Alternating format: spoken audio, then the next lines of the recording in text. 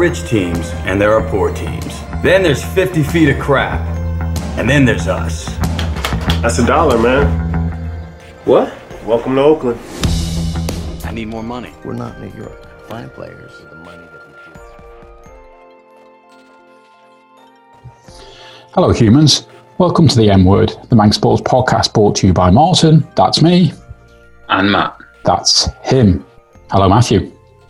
Hello. We hit Zoom again. Yeah. You well? Yeah, not too bad. I spent a day in the garden, and I don't know if they can see for the people there. Got a nice, good old Manx tan. YouTube, for those YouTubers. What's a Manx tan? Feeling like an old man. I'll be a lobster tomorrow, I'm sure. And when do you fancy peeling that off? Will that be Monday, Tuesday? You'll be peeling your skin off and going back to white? That's me, my annual sun allowance. Were you Zwifting outside then, were you? Oh, God, don't be silly. All right. I'm surprised you had any time to go out with Zwifting. Oh, no, I was just sat in the garden. All right. During work hours, I hope. Oh, I had the holiday. Oh, right, okay. All right.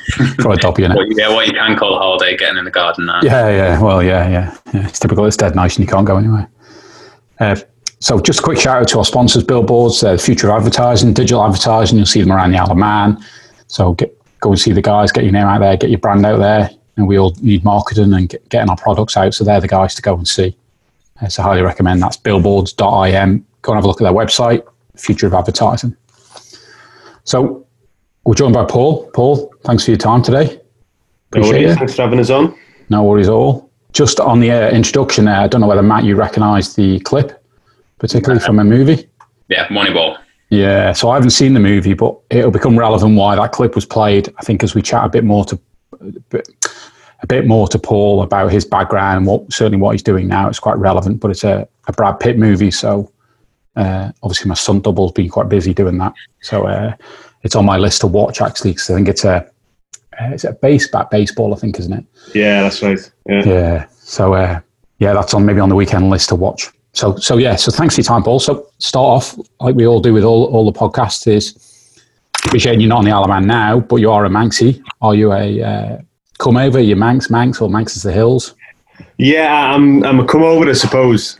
So moved over when I was 4. My dad came over for work back in the 80s, and then so stayed. So initially moved to Castletown, and then after that, there for a year or two. Obviously very young. Then moved to Douglas, to the Big Smoke, and where did you come from? Oh yeah, so came from Birkenhead. Oh right, so that's I'm not even proper Scouse. Yeah. You implying we're not a proper Scouse? We're all Scouse. Well, yeah. So early days or earlier days that you remember more so in the Douglas area. What schools were you at in Douglas? Yeah, so I was at Fairfield. That was my primary school. Right. So that was near the old hospital, and then up to Ballacameen for secondary. So I lived literally around the corner where the old gooseneck used to be. Right. Yeah. Right.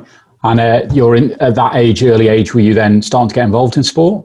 Yeah. So mainly played football, used to do swimming. So used to swim for the island, play football youth level with the island as well. Don't get me wrong, I was no great shakes at either of them, but it was good fun all the same. I was just going to say, you're not one of those annoying people that are good at every sport then? I say yes, but everyone will tell you the truth, no. All right. The fact you're representing the island, you must have been a reasonable level, I guess. Yeah, reasonable at best, yeah. Yeah, right. And was that something you just at that age just enjoyed doing, or was it something your folks kind of wanted to keep you off the streets? Yeah, the hard streets of Douglas. Yeah. No, it was something I just love doing. I mean, everyone as a kid, loves going out, mucking around with the mates, putting in a few tackles on them when you get a chance. Swimming was great fun at the time as well. You look back at it and you think, how was swimming 4,000 meters for 2 hours? How was that fun? But it was good crack at the time. So yeah, no, it was all just it was good. I'm trying to think back, not knowing your age. Would that have been the NSC or the Aquadrome? Not to put a too older age on you. Yeah, so good old Summerland and all that. Yeah. So yeah, 33 meters in a third or something like that, or 33 yards in a third. The pool used to be. Yeah. Yeah, I do vaguely remember I do remember doing some, I'm going to call them swimming meets, but that's not quite the right term when you're 11. Right. Yeah. But yeah, throwing in there to do them, before they knock the place down. So you mentioned about representing the island. I presume you were playing for a local club as well. Yeah, so when I was younger, I played for St George's.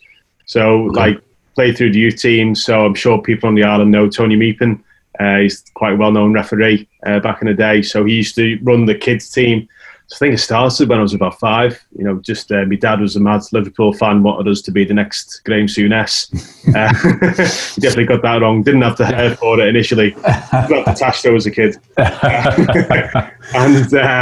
So went down, played with them, then played with Richard Clark, who again is, I suppose, quite well-known in football circles. Then my dad, who's called Dave Power, so he used to coach a lot of the youth teams. Okay. And then, eventually played up with the first team with Chris Bass. So that was the first year he took charge. And then also played for Old Boys as well, Douglas High School Old Boys, for a sabbatical. So that was the under 16s, and then played with the Combi, and then a little bit with the first team when Kevin Manning, so he was Ireland manager at the time. So when he was manager over there as well. And I presume all through that phase, it was just ultimately a hobby for you. Oh, yeah. I mean, don't get me wrong. You'd always have that. You know, even now I still think I've got the chance of making it. What position were you playing? Left back. Old gag. Not the glamorous one. But yeah, because I was reasonably tall at the time, I used to get, put in at centre back, or if I was playing on a really poor team, I might get put as a wing back to be that creative outlet. But definitely a defender by trade. And then you obviously left the island then to go to uni and study. So I presume, obviously academic wise, you were fairly, bright to then go. Oh, you're shaking your head. No. To then go off to uni. Yeah, I mean, obviously, half intelligence. But I originally applied to go to Liverpool John Moores to do football science. So I really wanted to get into coaching. That was what I really wanted to do when I was younger. But I massively failed my A-levels, got E's and D's and that. And then eventually I went through clearing, so when everyone who fails basically have all the crap places that's left. And then my dad was reading through brochures and we remembered a guy coming over from Sunderland Uni to Ballacameen to do a tour. And he seemed really sound. Read the programme, and he had what sounded like a good sports programme. Phoned up the uni and spoke to the main lecturer, a guy called Mark Molyneux. Obviously his name stuck out because of Wolves as well back in the day. Yeah. And he said, "Oh, where are you from?" And I said, "Oh, from the Isle of Man." He goes, "Oh, Derby." I was like, yeah. He said, "Oh, the air show and all that." I was like, "Yeah." He goes, "Yeah, you're more than welcome to come." Didn't ask me any qualifications. That was basically it. Derby, seal the deal. Derby. So that's how we got into Sunderland, and then did sports coaching. And what's that? A 3-year degree, is it? Yeah, 3 years. Right. Yeah. And how was uni like? Oh, sorry, go on, Matt. Yeah, I was just saying there when you mentioned it had interested you since you were younger. Did you use any of that when you were playing, try and coaching and pick up stuff, or did you form a kind of leadership role on the pitch then? People say I had a big mouth, definitely. But so I was doing my coaching quite young, so I used to help out because I mentioned before my dad, he used to coach Geordies as well, so I used to help him. And then, eventually started leading sessions. So I think I was about 14. So I just used to love it. So I just used to love the tactical side of the game. Obviously back in the day, it was Football Italia on, Channel 4. Yeah. So growing up with that, watching, the Saki teams, the Capellos, Lippi teams, I just got really engrossed in tactics. So reading World Soccer, 442. I used to love reading about the Brazilian leagues and what was going on there.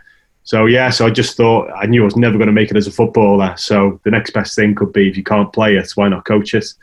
So that was the basic idea. When we were chatting to Paul Jones on the podcast, he was talking about similar of that tactical aspect, and I was saying to him, and maybe it's the same question, that I think I know sport or football, I can watch it, I think I know the tactics, but I probably actually don't. And then when you see real tactical managers like say Benitez being a Liverpool fan, you see Benitez who's very tactical orientated. I believe Klopp's very that way focused, and maybe we'll get into what you're doing now is very focused around that side of things. So I suppose the question is, I probably don't know anything about tactics really, do I, as a casual football fan?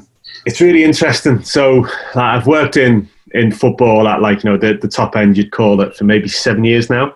And you go back and just watch a game as a fan, and you're hearing everyone, you still get involved and jump up, but you just hear some stuff and you're like, oh, God. yeah. But it's all part of that education, it's really interesting. So I've been very fortunate to, speak and work with a lot of managers across the globe. And you just understand how deeply these guys, love the sport, but just think about it.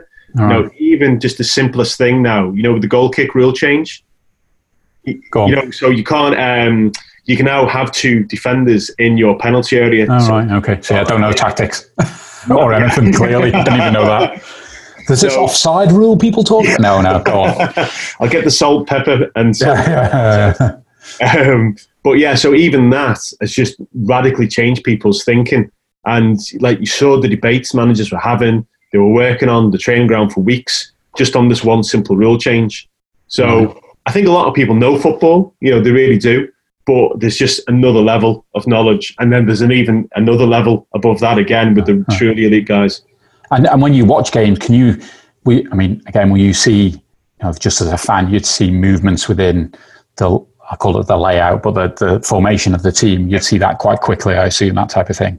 Yeah, you like to think so. Yeah. And once you get into it, you kind of know what changes are going to come, and kind of what order, what they should have done, those type of things. You just start to get an eye for it because you're involved in it a lot. Yeah, right, interesting.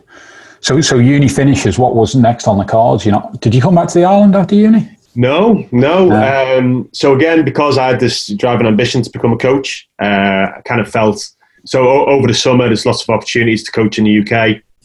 So I was asked, a lot of people go to America to do colleges to coach and do that, but I kind of actually felt that was almost cheating or it was too easy. I wanted to make it in England. It's just the mindset I had. So I started coaching with Sunderland. So I did work experience as part of my degree.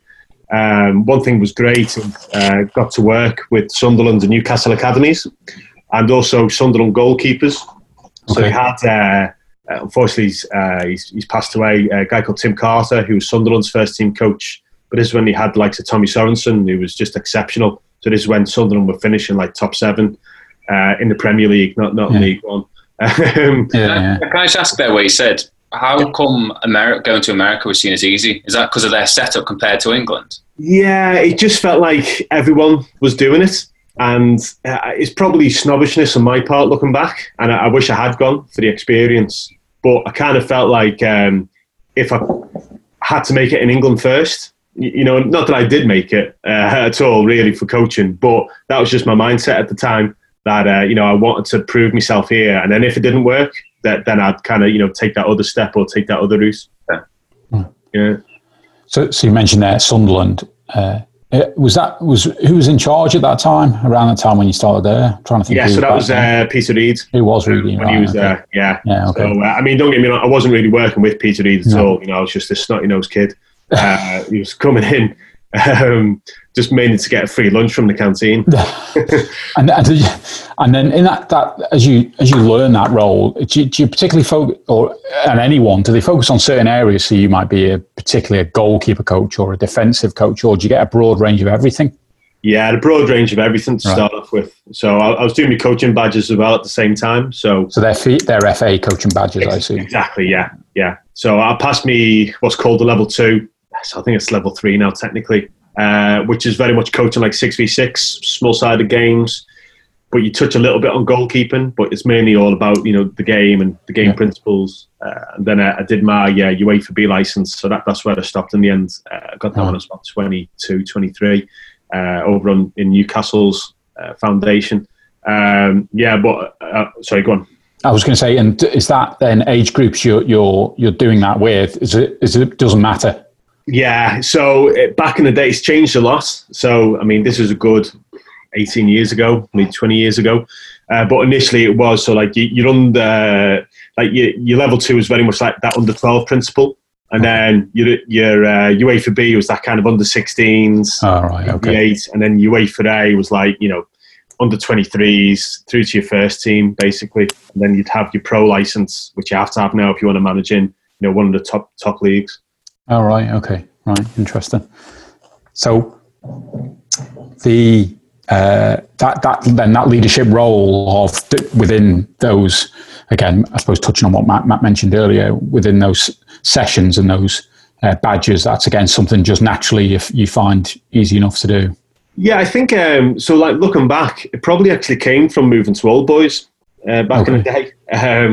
So again, because I was quite tall, in the reserves, so at the combi, I used to get put at centre back. So I was like 16, playing, with men, and particularly from the back, you have to impose yourself and you have to dominate. And that's all like the managers, the players were just telling me, you've got to speak up. So kind of from being quite quiet, came quite loud, got progressively louder and louder.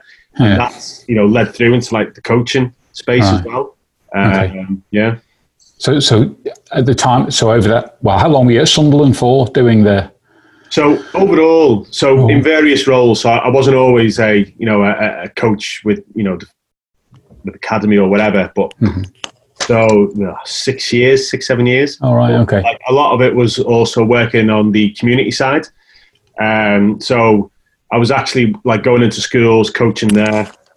Did some stuff with what were called development centres at the time, which were like the feeders into the academy. Okay. But I actually led a program called Family Learning. So interestingly, I love it. I used to love it. It was brilliant. So it was basically working in quite deprived areas. So Sunderland's quite a deprived city. Love it. It's a great city. But there was like quite back in the day, like dropout of adults from education was quite high. So the idea was to use football to re-engage parents to come into school, play football with the kids. But you'd dress it up as like coaching principles. Learn how to be a coach. But a lot was kind of like parenting techniques. Okay. Then we go into stuff doing like about literacy, about numeracy, about cooking, stuff like that. Right. And it was class. So I did that for a long time as well. Yeah. That sounds that's good. That so judging from that, then was it UEFA B? Sorry, you got to there. So it's kind of like how I guess relating it to work is that you're still doing a day-to-day job in that sense, but at the same time studying towards getting your next grade in that sense. So once you hit that UEFA B, you were still doing your coaching role in that sense. You just didn't kind of go towards the A, or for whatever reason didn't. It wasn't just when you were employed to get to that next step in that sense. There's still a broad range of responsibilities and tasks. Yeah, so for that, in terms of the coaching, I fully funded myself. Well, I say myself, my parents paid for it. That was on me as opposed to work paying for it. Right. But at the time, I was also like coaching the university team at Sunderland. So, initially, third team when I used to play as well. Then the university employed me to work with the first team, and try and help them go through the levels as well. And that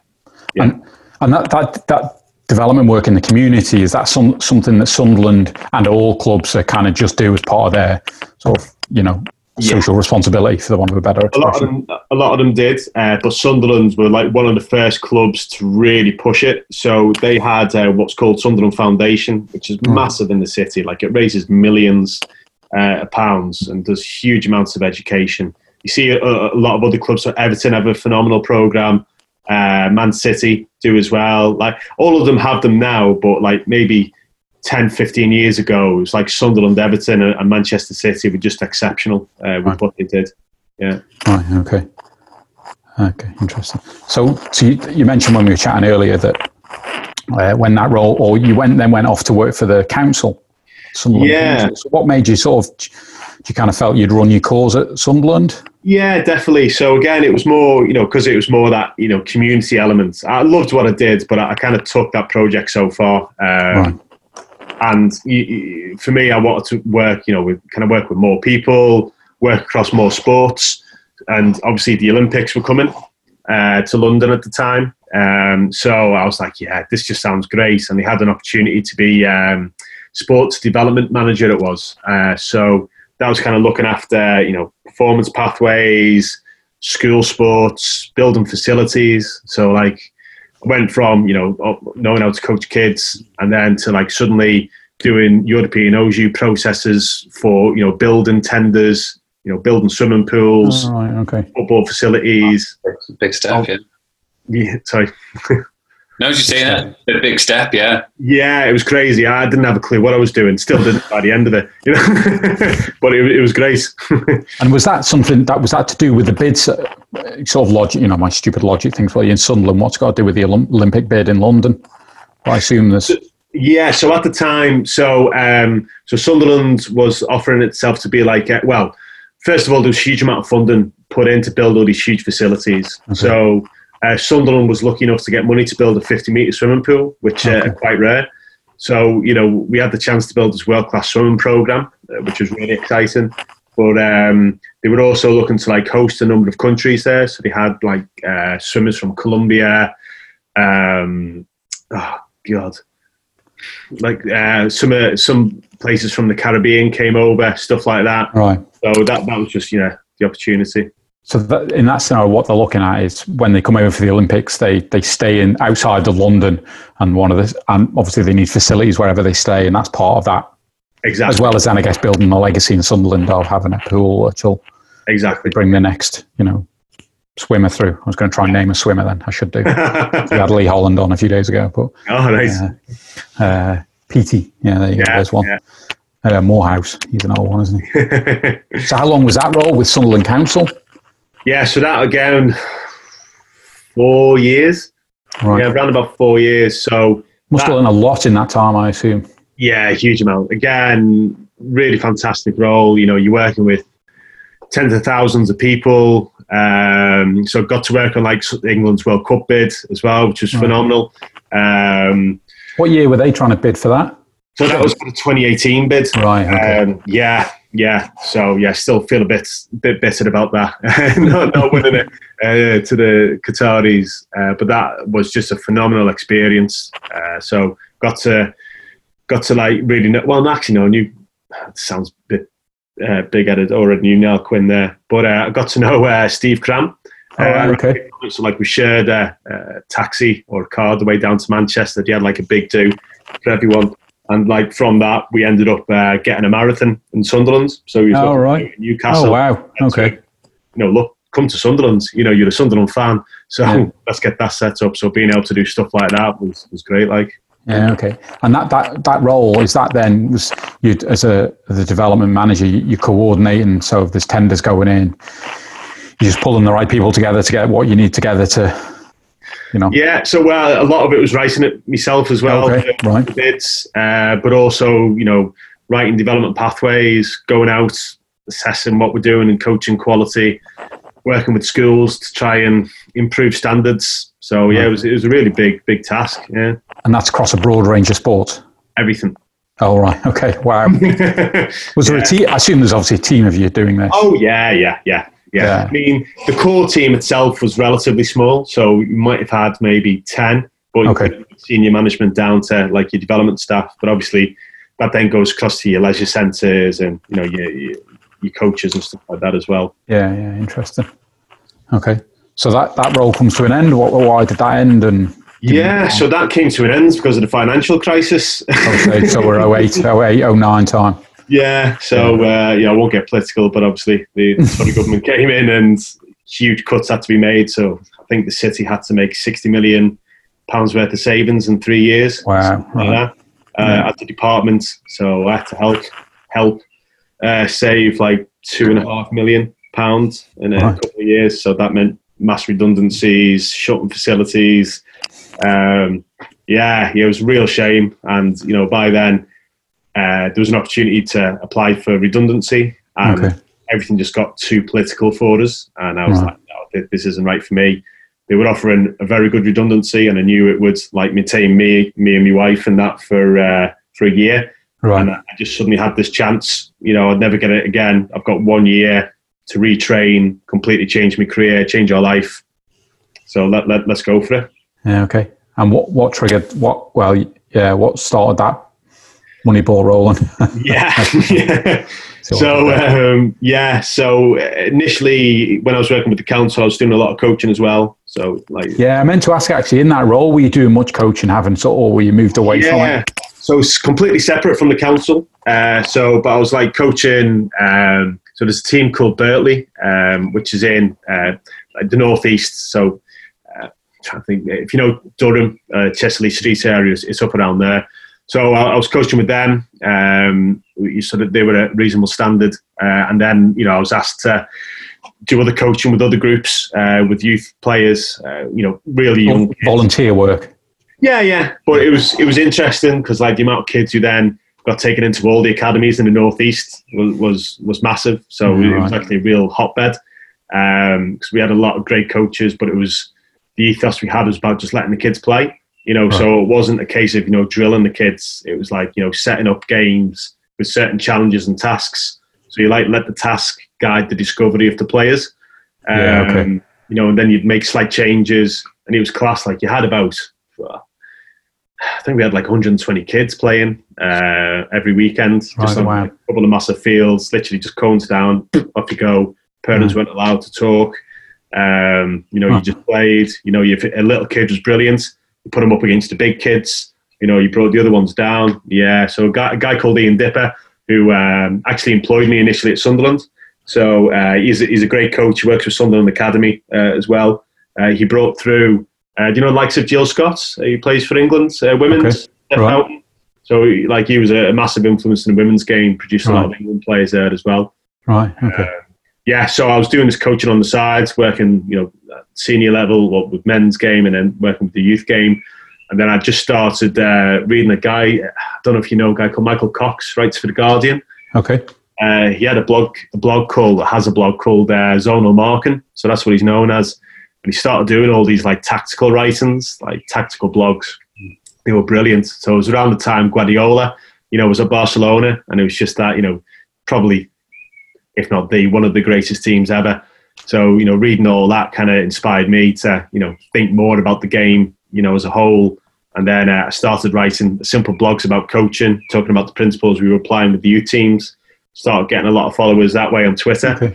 And then, then this Michael Cox, Zonal Marking, mentioned about Moneyball one day in one of his blogs. I was like, we'll give this a read. I was reading everything at the time.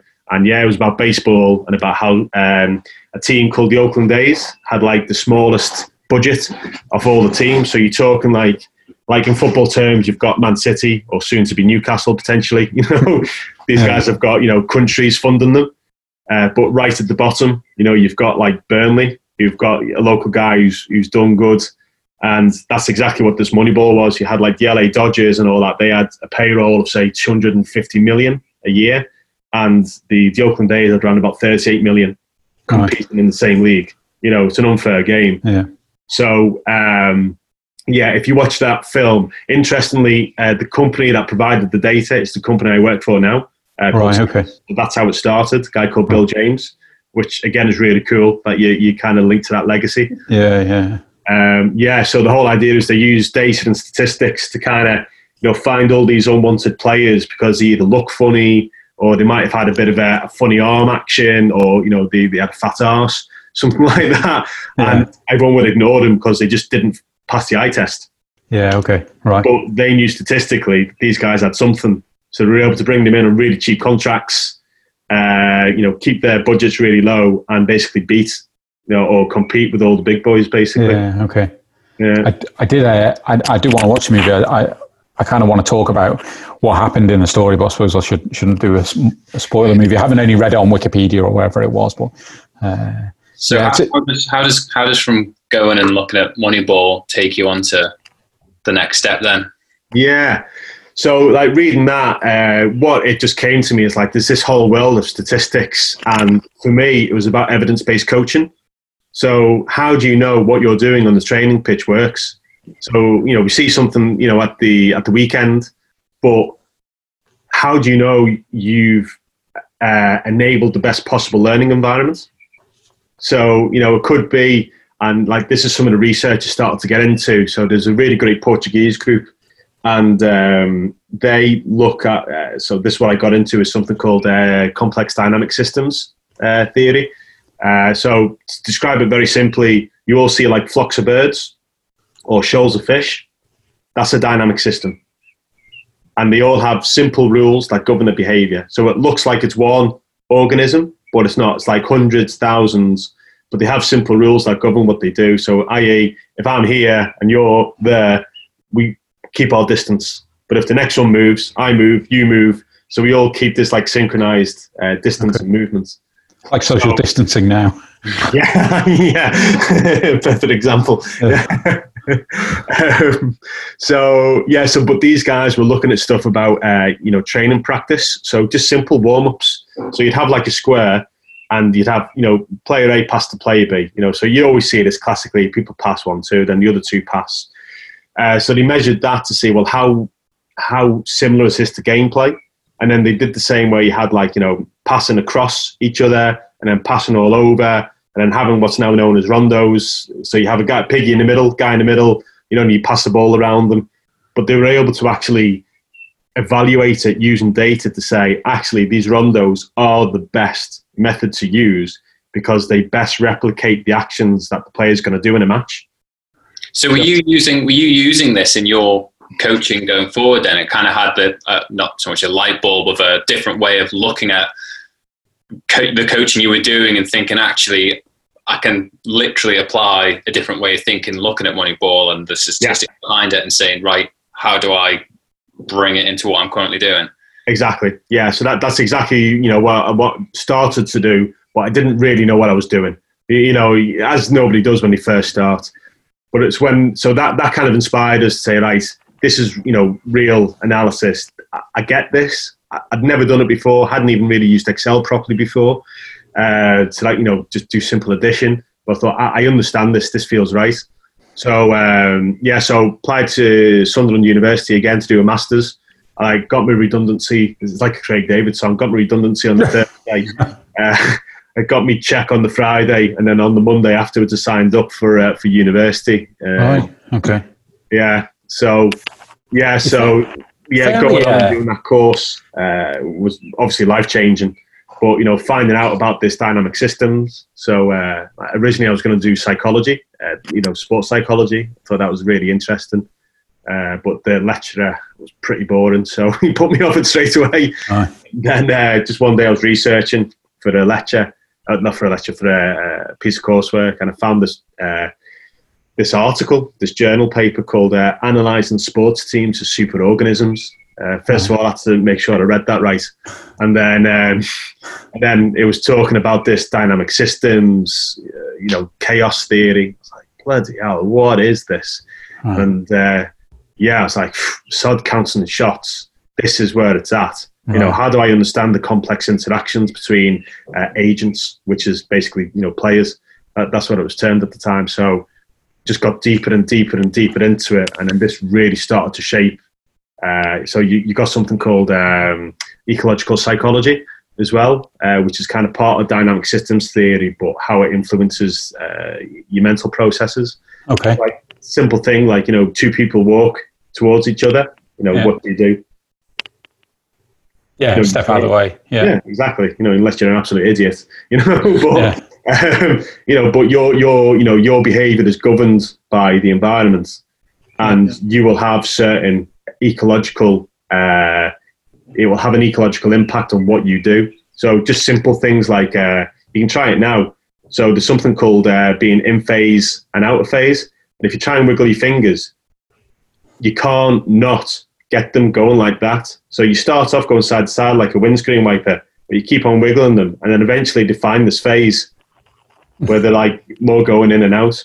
So even with the body, you have these dynamic constraints that govern what you do. So if we can take these principles, design a session, that should speed up learning and then make it more relevant to what you actually do on the pitch, or how you want to condition the player to be able to think about certain situations.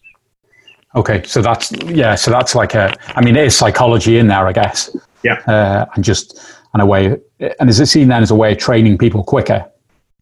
Yeah. Or just training people who just couldn't do it to start with? Or so it's kind of both. So it's training people quicker, but without instruction is the way to think of it. And it's really mad. So when I was doing stuff, with the academies and that, I was always told, so on the pitch, you're told to speak up, but when you coach, you're told to shut up. Right. Because the more you tell the players what to do, the less they know what to do. Okay. Yeah, right. Because you're just injecting your information. They're not solving the problem. So obviously when you see like elite level, yes, there is elements to that, and, adults. But, particularly when you're developing kids, how can you set the problem for them to solve? Okay. Yeah, and it's kind of a wiring of the brain then to work on a problem-solving basis rather than an instruction basis, I guess. Exactly. Yeah. Right. Okay. Right, and that's all then based on, how can I put it?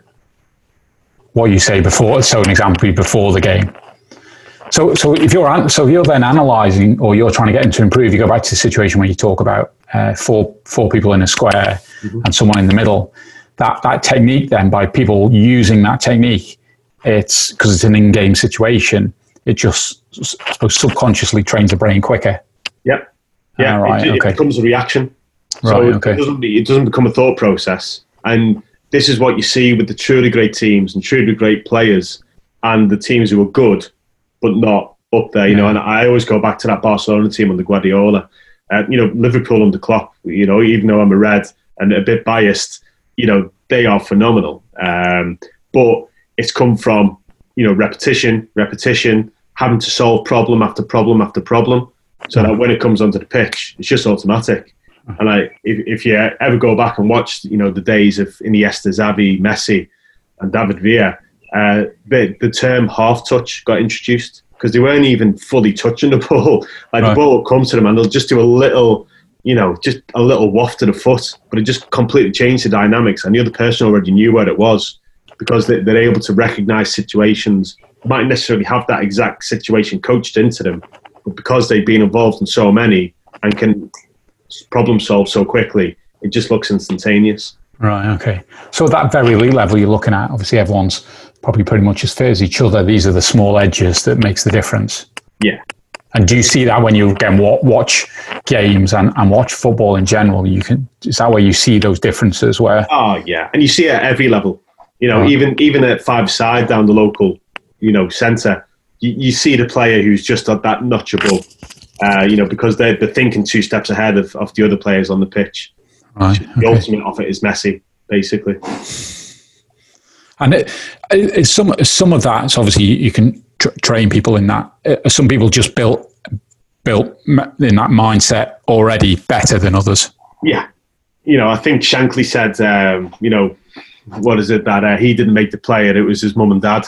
The player's mum and dad who made the player, and it's genetics. It's quite interesting because I've got twin boys who are both 3 now, and you can see the difference between them. So genetically, they should obviously be virtually exactly the same, but one is much better at coordination and movement than the other one. Right. Okay. And he just picks up things so much quicker. So what that's down to, I don't truly know. I haven't treated them differently, but he just picks up things quicker. Yeah, that's interesting. That because then, you wonder how that applies if they're, they've got the same genes, if they're twins. That obviously you're never going to follow the exact same path, but you'd think they'd have the same principle, learning techniques and habits, but clearly not. Yeah, so it's quite interesting. So being a dad now, but having all that, past experience of coaching and that research that you've kind of got in the back of your head. Yeah, sometimes it's quite hard to just, just parents rather than, step in and, do those type of things as well. Yeah. Is it a bit like, I suppose, thinking about, if you've got staff as well, again, you tend to deal with staff in different ways. Some need a hug, or some need a kick up the arse. Is that still that same principle? Say you're doing football with the players, and that's kind of outside of that sort of psychological side or building those. Yeah. That's the whole man management, of the individual. Yeah, 100%. Yeah. Right. So the Masters you did, how long did that take you? So that took 12 months to do. Right. Okay. Yeah, so like during the Masters, went back to Sunderland again, but this time it was doing analysis with the first team and the youth teams. So that was... So you're starting to apply what you're learning here in the environment? Ironically, not so much. So I was just a video analyst. So it was a great experience and one I needed for my CV. But maybe because you just again viewed as this guy's just come in. So a lot of people have changed by the time I'd gone in there again. But you just kind of viewed as a video analyst, and I don't think people really realise what you could offer. Right. It was eventually one conversation I had with the coach who was like the phase lead for the under-16s, and there was a piece of research coming out of Germany about being able to actually capture creativity, to be able to quantify it. Okay. Using something called a neural network, which is the type of things we work on now. So neural networks are basically models that look to basically copy the principles of the brain. So you have neurons in the brain, and that they're all bundled together, and that's what fires off your electrical impulses that make up you and me, basically. So that's what these models are based on, is the brain, and they felt that they were able to kind of capture creativity by using these networks, because they could see these different paths from the norm and stuff like that. When you just to go, when you say capture, what do you mean by capture? So you can train a model. So this is my day job now, where you train a model to kind of predict something that's going to happen. Okay. So it could be the simplest one is, if somebody takes a shot, will somebody score? That's the simplest thing. But the more complex thing is, and I don't know, there's like a drama on at the moment on BBC Two called Devs, which is quite terrifying but interesting. It's kind of what we're trying to do in our job, is basically, given how a player moves, can you predict not just how he moves next, but how everybody else will move as well? Right. So we're trying to basically replicate human decision making, wow. time windows, which sounds a bit terrifying, but is very, very cool. So that's kind of what we're doing on that side. Maybe dig into that in a bit more in a little bit. Just to go back to the analysing side of things, what's involved in that? Or at Sunderland, what was involved with, I presume, watching videos and then going, this is how they play, move, and is it more of an overall kind of team when this position they sit 4-4, dead simple, but they'll sit 4-4-2, or but this left back doesn't always tuck in, so there's a space here type of thing. 100%. So that's what it is. Yeah. I'll have a word. So, and then you would incorporate some statistics into it as well. Okay. They've conceded X amount goals from corners, types of things. Exactly. Near post, whatever. Right. Yeah. So I suppose what you do now then, was that, you look back now, was that quite, you look at the back of that now and think that was quite basic stuff? Oh yeah. I'm sure it wasn't at the time and isn't, but as our whole philosophy moves on, and what Pep was doing 5 years ago, nobody was doing 20 years ago, I guess. So natural progression. So I don't mean to undermine what you were doing then. Oh no, look, it was pretty basic, but football is a basic game. Just made very complex. So people still use a lot of video now, which you should do, because you have to watch it. You have to trust your eyes as well. But the biggest thing for me back then is that you had, you see if you're watching a match and it tells you how far somebody's ran. There was a company called Prozone at the time who was generating that. So they're based in Leeds, where I live now, who I eventually went on to work for. So you had what's called tracking data, and this tracking data would generate like this 2D pitch plot. So you remember like sensible soccer back in the day and stuff like that. Yeah. So you had these dots that moved on the pitch, but it was the actual movements of the players. So you're actually able to capture that. But the only way it was used was to actually measure how far somebody ran. Okay. And how hard they'd ran. I just remember reading all this dynamic systems stuff and coaching and that, and I was like, we need to be able to use this to measure tactical behaviour and stuff. Right. I was really frustrated about the industry as a whole at the time. So I wrote to Prozone, or emailed, and said, look, I've got this idea for measuring player attractions, basically. So, if I'm a centre forward, but I never receive the ball, but I make a run, I pull the defender out of position, the ball gets played through for the other striker to score, I will never ever get any credit. Yeah. Because the stats only tells you player A has passed to player B and player B's put it in the net. Yeah. But actually, this guy's the most important member. Yeah, so how do we space scored in? Yeah, right. Exactly. So they liked the idea. They sent me a load of this tracking data, which I had no idea what I was doing, but I had this concept in my head. So like for the tracking data, you get, it's like GPS. So you get an X and a Y coordinates for every tenth of a second. So you know where everybody is at any moment in time. And can I ask what format is this data in? Is it? Yeah, so it's in so like an Excel sheet. Okay. So just a massive Excel sheet. There's other versions of it. So the other viewers who might work in like IT or data science, like stored in JSONs or something called Parquet and stuff, which isn't free running. So yeah, there's lots of different ways it's stored. So we kind of had these simple things, and then basically I was going through and finding these situations where you might have a 2v1 or 5v4, and just starting to try and come up with a way to measure if a player stands still versus move, what does that actually do? So did you have like the visual footage of the matches as well? Or yes. I was going to say, because I'm just while you're talking, likewise, that must be difficult, just looking at sets of data to work out what is going on. Even that must be massive to go through and then work out. Yeah, so that's actually, ironically, probably what I do more now. I probably look at more data now than I do look at video. Right. Yeah, we always go back to video because you've got to validate it. You might have a model and you go, yeah, this is brilliant. But then you look at a video and go, oh, Jesus. Yeah, right. Yeah. So you always have to go back to the video. But yeah, so to give an idea, so there's like 3 million points of data for every game that you get. But that's a big spreadsheet. Yep.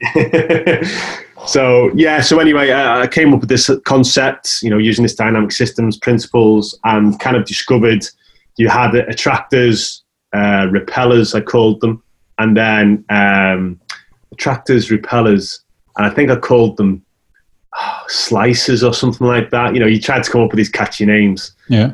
So like an attractor is someone who, if they stand still or wherever to go, people just come towards them. So man marking type of. Exactly. You have repellers who basically move and can find space. And then you had like what are termed slicers, and they can just run through and nobody will ever pick them up. Right. Just like Thomas Muller is a great example for Bayern Munich. He's probably the greatest of our current generation to do that. And is that, so would you label, so in a game, do you end up, or when you've analysed the game, those players will get those, for the one about with those labels. That's the right term. And then you'll tend to see that same label through games, because using the example there, that's just what he does. Yep, exactly. Yeah, okay. Yeah. I'm not wanting to try and go too deep into it either, but I am. If Muller there is a well-known slicer, why does he not become an attractor then? If everyone knows that when he goes through, you do not leave him, why is he not an attractor? Because it's he has other players, so he had Robin, he had Ribéry, had Lewandowski. And that's the beauty. So this is the work that I'm doing now. So we can now identify these different roles of players. But what's the optimal combination of these roles? Going back to Oakland Athletic.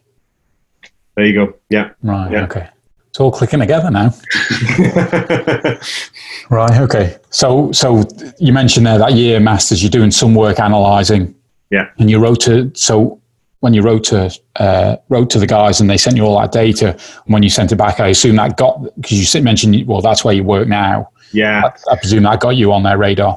So interestingly, it wasn't that, because I hadn't finished it yet by the time they'd offered us a role, which was cool as well. But I'd started blogging and writing about this dynamic systems theory. So they used to put out the top 10 blogs in a month or whatever, and they picked up a couple of mine, which was great. They knew my name that way as well. Yeah. They used to do analysis courses. So you went down to Liverpool, John Moores, and you'd have 2 days there, and they'd show you how to use the software. So all the clubs at the time used it, and it was great. But then you had to do an analysis piece as well at the end, as part of your coursework to be assessed on. And I did a few things. You look back now and it's so simple, but it kind of caught the eye of the tutor. Right. And at the end, the guy basically said to us, we'd do internships. So would you be interested in it? So I was like, 100%, because I was coming to the end of my masters and the end of my money. And at the time I was thinking, how the hell am I going to live? So they offered us this, and I said to him, by the way, I wrote in, about doing this research that I'm still doing. And he was the guy who actually approved it. Oh, right, okay. So I was like, you're that guy. And then, one of those, amazing things that happens. So, so they offered me an internship initially to go down to Leeds. Yeah. Before we dig into that then, it's quite interesting actually just listening, because at the end of when you're given that redundancy, I could be wrong, but I think most people would be, whether they could find a job, their next instincts to go, I've got a year out, or I've got a year, I need to go and find another job, and be pretty set on looking for another job. But it's quite ballsy, I feel, to go, you know what, I need to go and develop and learn more and use it to enhance myself. And I guess when you're looking at, again, I look at personal PR, we'll call it, with doing the blogs, putting yourself out there, voluntary work, that's all kind of very driven work, as an observer, very driven characteristics. Yeah. On your part. Yeah, I suppose so. But, like stuff that my parents have drilled into us, if you have a dream, you've got to go for it. Yeah. Simple as that. And, sounds really corny, but, No, the good thing, I hope people listen, listeners, and it's something I certainly pick up just listening to you, that, again, it's easy just, like I say, to go, be made redundant, I need to find another job, but you've gone, right, no, what do I want to do? I've got a bit of leeway with money here. Some people could have gone, well, I need to stick in the bank, get a job as quick as possible, and then have that as my fallback. But instead, you've, presumably with the support of your wife, have gone. Yeah. Oh, yeah. Massively. Yeah. I mean, she's very well supported now, but but back in the day when I saying I failed on me A levels, basically, like the teacher back then, I won't say who he was, but he said to us, because he knew I had this passion to be a coach. He said, "You'll never be anything in England as a football," which is probably why, looking back at that again, why I didn't want to go to America, because I wanted to kind of prove him wrong. Yeah, basically. So I think little situations like that, obviously, I'd fire, or I'd coal to the fire to drive it on, basically. I do see that sometimes in people where certainly not being, they've had those little, pushes earlier in life or kicks down, and they've used it as motivation to prove. Big believer, if you go out and work hard, fortune does favour the brave.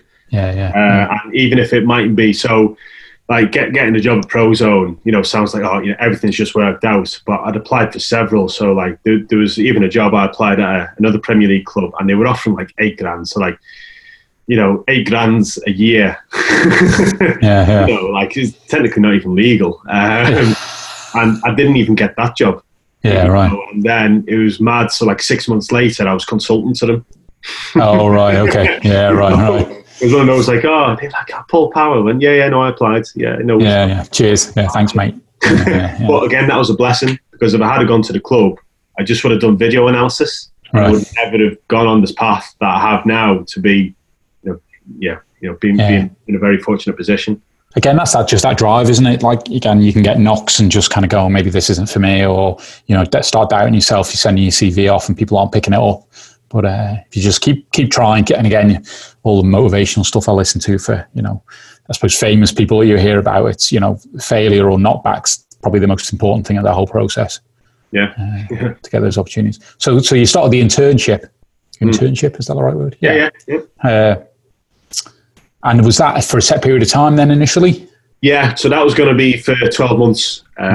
Fortunately, they offered me a job in 6, so over the moon with that. But yeah, that was class. So again, I'm very, very lucky. So if I had have come into the industry now, like with what I had back then, I wouldn't get a job.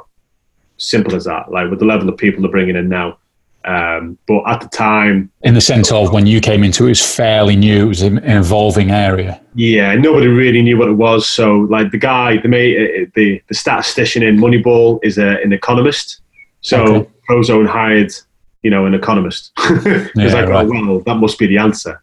The guy was great. He's gone on to set up another company with another guy, and he does brilliant stuff. Like now works with people to help buy clubs and stuff like that. So initially they brought myself on. There was another guy called Hector Ruiz. So he's from Spain. Name gives it away a bit, but he has like an engineering background, mathematical computation, very, very, very smart guy. So it was me, another guy called Omar, who went on to the other company. So we just basically had the chance, because nobody knew what the hell to do with this data. We kind of just got left alone. Right. Experimented, built stuff. Yeah. And with the idea of build it, see if we can, for Amber word, use it, flog it as a consultancy. Exactly, and that's exactly what we did. So I was really fortunate. I presented that me thesis from my masters at a conference. So again, just with all the network, and there was a guy called Joe Lightfoot who, very thankful to as well. Similar person, like hadn't really been at the highest level in sports, but wanted to be a sporting director. So he basically set up his own stuff to make it happen, and he set up this little conference. Literally, maybe 20 people there, presented me thing, and then there happened to be like the head of performance at Everton was there. Richie Evans. So he's now with Roberto Martinez, at Belgium.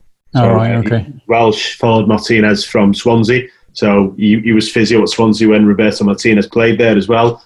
Followed them all the way through. So he said that this is kind of what's in my mind is what you've put down on paper. We had the chance to do consultation with them. So at that stage, is that the you talked about the attractors, repellers? Is that the type of thing you present? Yeah, exactly. So working with him, so we came up with a concept called game intelligence. And what we started to measure was like pressing, but also what was the response to being pressed. So we started to measure, what was the availability of other players. So, where the passing lanes closed down, did the guy panic? Did other players move for him? Did players move for certain players but not for others? Oh, interesting. So you had all that stuff. What happens when you went 1-0 up? Did it stop working? But we didn't measure it on the physical aspect. We measured it on the movements in terms of getting into good spaces, supporting your player, getting back and blocking off options. So we started working on that for it was probably about 2 seasons overall. That was absolutely brilliant experience. Was that with Everton's data? Yeah. So but it was our company who provided us.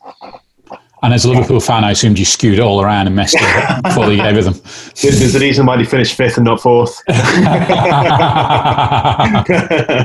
I'm joking. No, that's interesting. So you get a game, the data dump, they give you the video, and then you'd analyse. And I assume then, if you're playing Southampton the week after, you'd analyse what they're doing and provide it. No, it wasn't actually for that. Mine was all about what's called post-match analysis. Okay. So, interestingly, post-match analysis about 7-8 years ago wasn't that big a thing. So you do your pre-game and then you go on to the next game. But obviously, if you're going to develop, you have to review what you've done. Again, it's back to those principles about what we're doing on the training pitch. How does it apply to the actual game itself? And it's exactly the same. So you have to review your process. Otherwise, you never really learn. Okay. So that's what Everton were really interested in was doing that post-game bit. But what was interesting is that I would never be told what the plan was. I just had to go and look at it. Yeah. And they would then compare it. And I would never speak to any of the coaches. Okay. It was used as a conversation. That's some form of bias of you seeing one thinking, trying to skew it and not intentionally skew it to say, you did that. So obviously, if you speak to Roberto Martinez and he says, "Well, I think this," you go, "Yeah, well, of course, you're right." But that's the whole idea. Keep that separate. Don't let your opinions be biased. And it was brilliant. And we had some phenomenal results with it. You could really see kind of influence that was going on. Absolutely loved it. I presume then, like you look at and you go and watch it. Maybe use Everton example. A game later on, you looked at. I don't know many Everton players because they're a small team. But would you then see Sigurdsson, for example, and go, well, I've analysed what he does, and then you'd with your eyes at a game, obviously see that he doesn't close space or whatever he might hit those traits, I guess. Yeah. And then you try to back it up. Or, I mean, this is what I was, you were saying before about God, looking at all that data. But that's kind of what I used to do. So I used to very much ignore the video. Right. What does the data tell us? It's completely unbiased. Apart from your own biases in the models, but that's a separate discussion. So what does that tell you first? then review the video. Does it line up? Does it bring up something interesting that you'd never even considered? Rather than just watching it and going, yeah, he did that. Find me the data to back it up.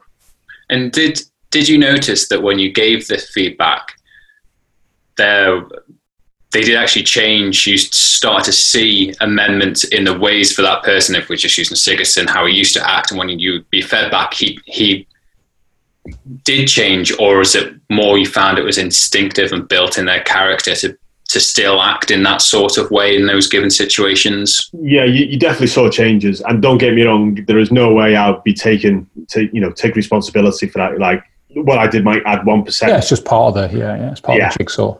But you definitely saw certain behaviours start to become the norm. Yeah, to things that you kind of highlight. Yeah, and that's got to be great for you as well. As you said, I know but even that 1%, that's 1% you've contributed to. What it's almost starting that. What's changed? Yeah, exactly. It's changing that habit, isn't it? Because I assume coaches are looking at it and going, he's constantly doing this. We need to change that, and therefore, then they, obviously train them to adjust accordingly or adjust that habit. If it's a bad habit, what they might do might not track back for certain situations. Yeah. So that was a great experience. Yeah. Right. And is that still that same principle you're still doing at the moment with the? Yeah, so it's kind of moved on now. So so we worked with Prozone, and then we got bought out by been there for 3 mergers now. But we got bought by a French company called Amisco. So they were like massive on the subcontinent. And then things kind of stagnated a little bit. But we eventually got bought by this company, Stats. So Stats is the Moneyball company, basically. And so they're based in Chicago. So they were like the biggest, sports data company in America. Did all, baseball, American football and that.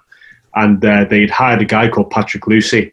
So I'd met Patrick Lucy maybe 2 years before at a conference, and he'd worked with some of our data. So this guy was head of research at Disney, but Disney owned ESPN. So he was brought in really. So his background is in facial recognition and construction, using cameras to automatically detect emotion on the face. Right. So the guy's a genius. He's just a world leader in what he used to do. Oh, sorry, in that, but an even bigger world leader in sports data. And yes, but he loves sports. So he's Australian. So loves cricket. Loves football. Loves rugby. And he said on the side, if you let me do some sports stuff, I'll do all this other stuff, but just let me do some sports stuff as well. And then, he helped create automatic camera. It would be automatic broadcast footage, basically, from cameras, so it would just follow it. But so he started doing research in football, and he created this algorithm to be able to automatically detect formations. So this is one of the hardest things to do in football, and clubs pay people specifically to watch a game to say what formation is a team in now, and he solved it by using this tracking data. Absolutely phenomenal. So the tracking data, is that kind of then obviously it tracks. There's built-in AI that then statistically, I presume, based off previous data and what's going on the pitch, will say they're playing whatever. Exactly. Yeah. In real time. It can be used in real time as well. Yeah. Wow. So, so this was a massive game changer for everything. So he then was brought in as the head of stats to be head of AI, basically. And, he kept myself and Hector on, which was great. And then we just built this team. And it went from, I had an option to go down more like the applied routes, but maybe never ever learning. You just consult and never learn, or go into this AI team and really learn all these new advanced techniques. So I was like, that's what I really want to do. I want to keep on learning to be the best I could possibly try to be. Because it didn't feel, because I'd only been doing it for 3 years. So while I was old, I was quite young in the industry. So that chance to work with him and learn was massive. So that's very much what I do now. It's very much research driven, but all the research now goes into products. So, yeah. So if I can just go back, where you said the teams always want to know, and it was something they couldn't do in terms of spotting a formation live. How is that a problem?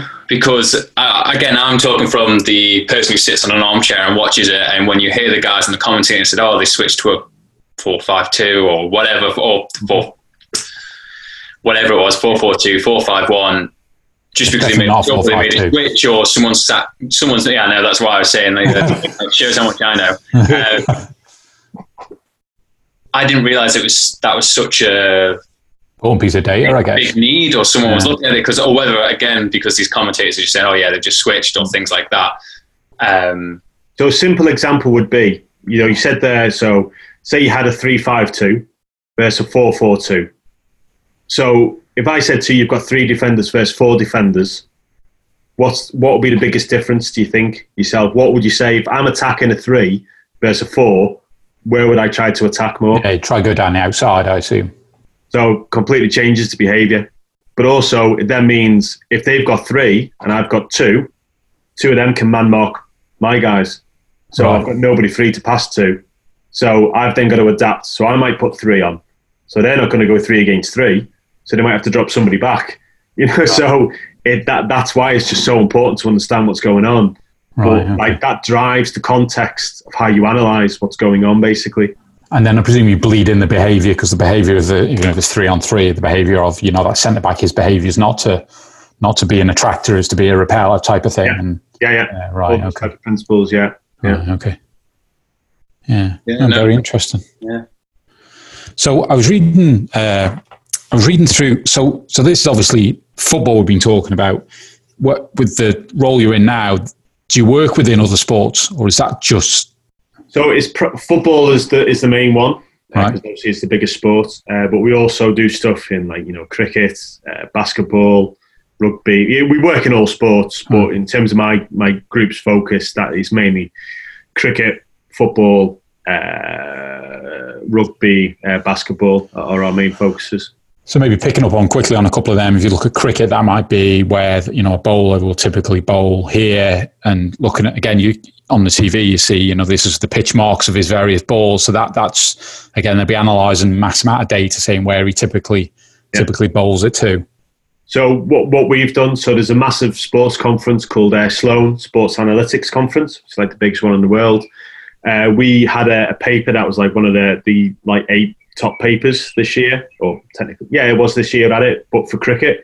So you can imagine trying to talk cricket to a bunch of Americans. That was interesting. See, it's like baseball. Yeah. But the whole idea is, and this is what, a lot of my research is being focused on and what our group does, is so if you take a prediction, a lot of the time you're predicting on average, this is what's going to happen. Yeah. That's basically what a prediction is. But the issue is, if I have a different player in that situation, it should completely change the chances. So if you use a football analogy, if I have Jordan Henderson, obviously no disrespect to Hendo, compared to Messi taking a shot, Messi's chance should be higher. Yeah. But current models don't do that. They just tell you, well, on average, you'll score 5 times out of 10, for argument's sake. So this is the work that we do. So we've done it in goalkeepers, done it in strikers, but we did it in cricket. So, given the current situation and the type of ball that the bowler's made, what type of shot do we expect that player to make? So we use the Ben Stokes super over from the Cricket World Cup as the example, and then show that where kind of New Zealand went wrong, because you could have used it as like a pre-game tactic, or, you might say, right, what do we want to bowl? We're going to do this. Well, actually, this is the type of field we should set up, because we know he's going to hit it here and here, compared to doing this type of ball. But actually, we'll set it up here. And so that's the type of stuff that we do in cricket as well. All right. Okay. So very interesting. So the other bits I was then looking on the website was around, well, actually, I have interest, that kind of data then. The betting companies, are they interested in that kind of data? Yeah, so we're working with betting companies as well. Okay. So initially it was very much just provide data, but now we're actually helping, create models specifically for that area as well. Yep. Yeah. Okay. Yeah. Did I read on the website again? Maybe it was within the business as well. You then maybe have advertisers as well in regard to being able to give them data to perhaps optimize the time they're promoting their products, etc. Yeah. So it just permeates everything. It's mad. There was a huge, really successful one in America. So working think it's Xfinity is one of their big TV or internet companies, and it was doing like targeted adverts with football data, and they were finding that it was increasing engagement. People were watching more, willing to spend more.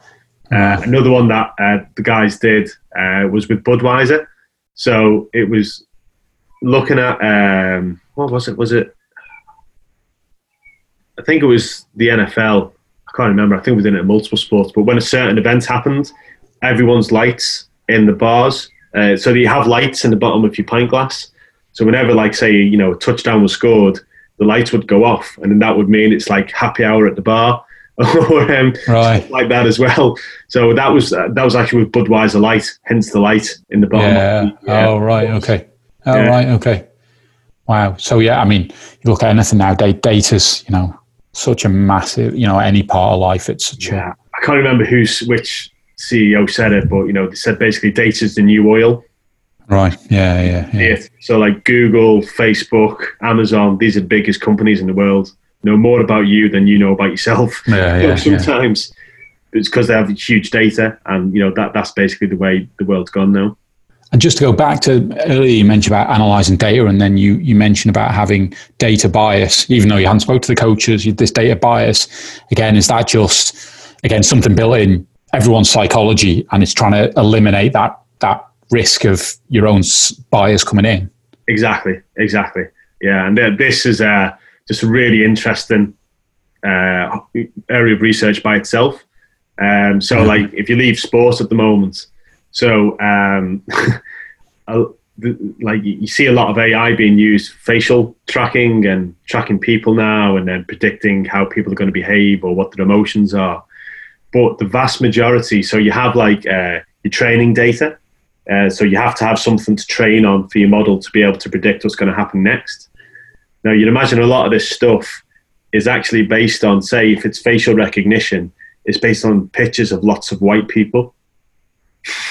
Yeah. Of course, when you look at other ethnicities or whatever, there's suddenly biases there. Right. There's a simple thing like a hand dryer. And, they had, I think, a guy put on, a pair of white gloves and it worked. Took it off, didn't work. Oh, right. Okay. Pigmentation. So that's a massive thing. That's not really, to do with sports, but this is just the whole issue with AI and modeling full stop at the moment is this, bias that's within models. Right. Okay. Imagine AIs are like similar to maybe when you watch Moneyball and start going down this rabbit hole. I imagine AI is probably similar in regard to I think people get a little bit more scared of it. We definitely haven't made Terminator 2. No. There's some very cool stuff out there. Yeah. And what we do in the Western world compared to, so you talk about facial recognition then, in more police states like China and things like that, is that the type of thing that technology is, that's what they use down there? Yeah. So a lot of it as well is used. So a lot of the technology we use is the same stuff for the, automated cars that they have. Oh, okay. Yeah, so we're using similar technology to that as well, similar modeling techniques. So you're talking about Tesla type of autopilot cars. Oh, right. Yeah, okay. Yeah. Right. Okay. Interesting. Wow. That's another wormhole I could quite happily kill another round. And one other question I just have about your present job. Again, I was reading on the website about, I think it was maybe a case study. It was an Italian player, and you guys provide data to him, which goes straight onto his social media channels. I can't think of his name. But I'm not very good at Italian. Bonucci, is it? Something like that? Bonucci. Yeah. Yeah, to be honest, I'm not involved on that side too much. Right.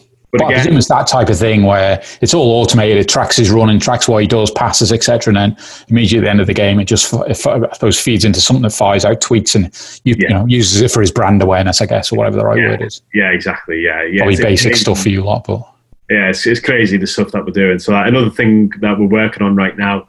So we've done it in basketball initially, but is being able to detect the skeleton just through video now. So like say us three were sat here, we'd be able to detect the face, the shoulders, the hands, the elbows, and that's like the next leap in terms of data that will be available. So at the moment, the advanced thing is knowing where everybody is on the pitch.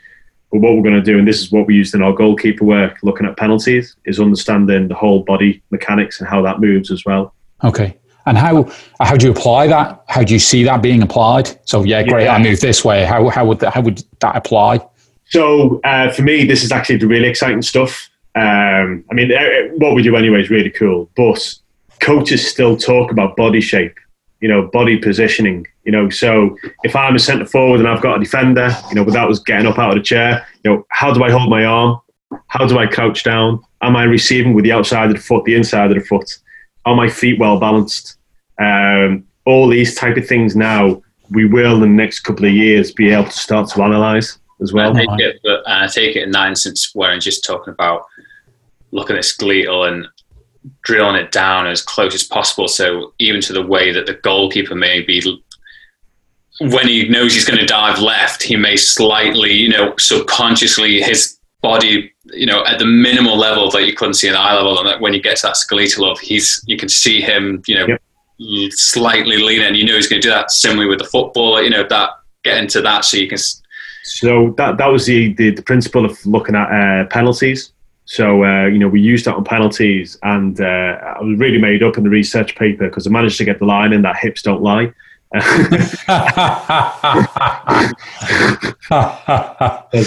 What we were finding is that it's the hips tell you basically where the ball's going to be struck. Interesting. Okay. But what you then get is like over exaggerations. So when somebody does an over exaggeration that way, they're basically going to put it in the other corner. Right. Okay. It was the same with I can't remember what was the other, like leaning back and stuff like that.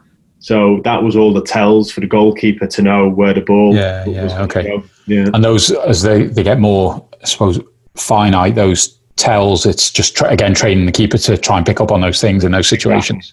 And then the beauty should be then that, if that becomes public knowledge, does that then change penalty taking? Yeah. So then you have to learn it all again. And it's just continuous cycle.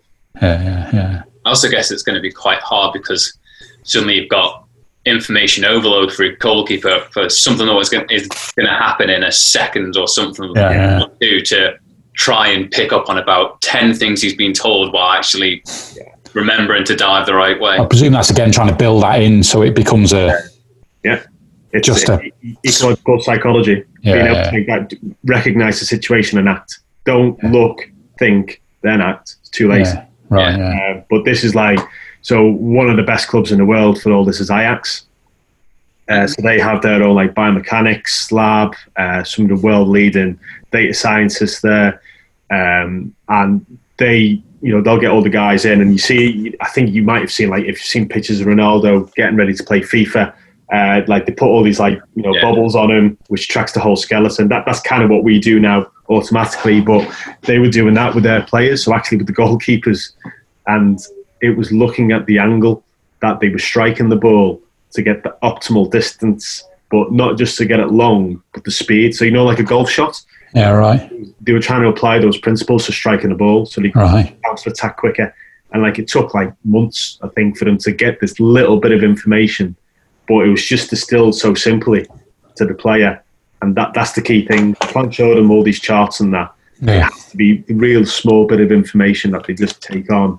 And then it's all about session design around that bit of information.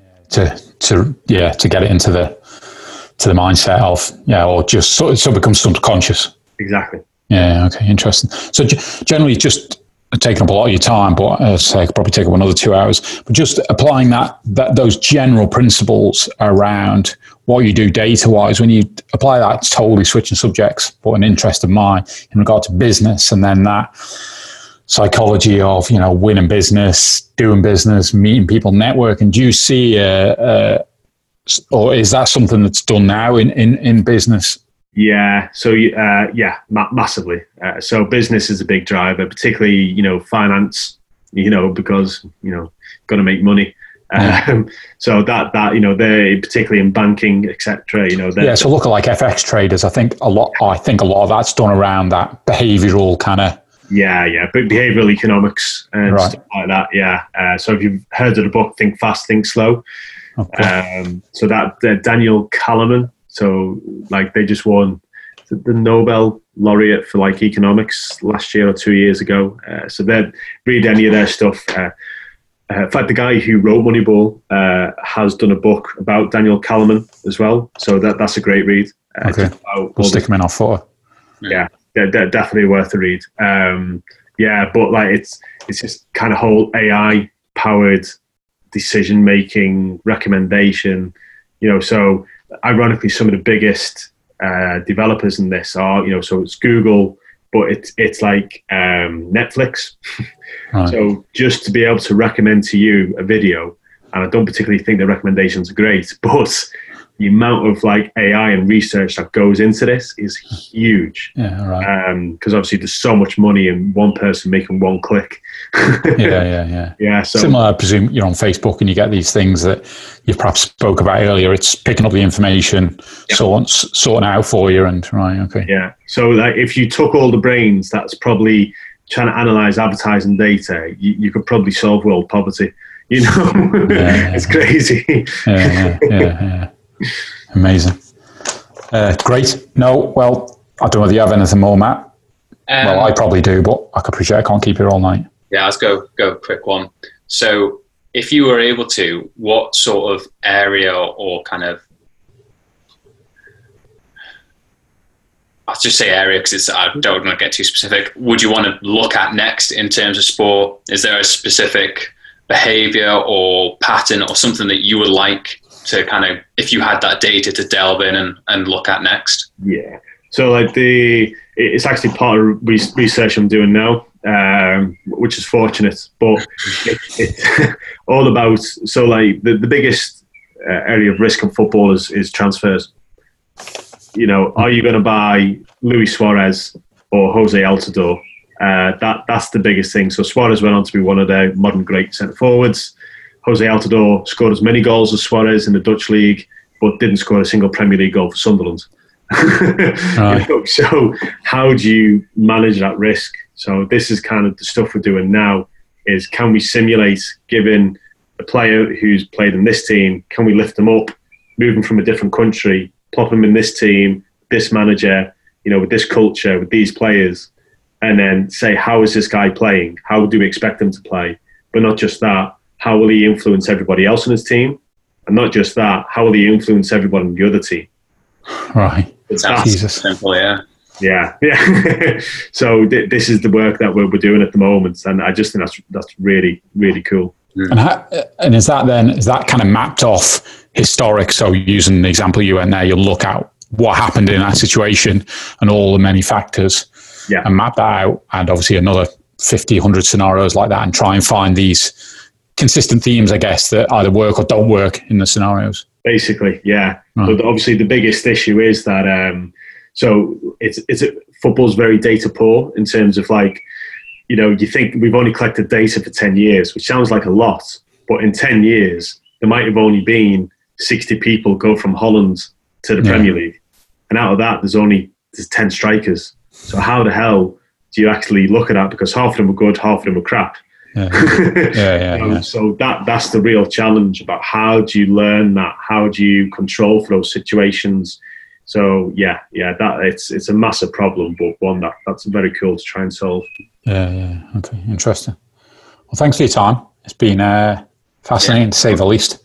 Yeah, no worries. I'm sure there's a lot more. No worries. And the books you mentioned there, for our listeners and people who are watching on YouTube, we'll stick them in the footer. So if you want to look them up, I'm already going to look at Think Fast, Think Slow. No, Think Fast, Think Slow. Yeah. Look that up. So thanks for your time. Do you want to check us out, Matt? Yeah. So wherever you're watching or listening today, please like, subscribe, share, and hit that 5-star review, pretty please. On social media, Facebook, with the M-Word Podcast, Twitter, Manx Sports Pod, and on Instagram, we are the M-Word IOM. Cheers, Matt. I hope you sexy people found that good. Thanks for letting us in your ears. It's word out from On. And word out from Matt.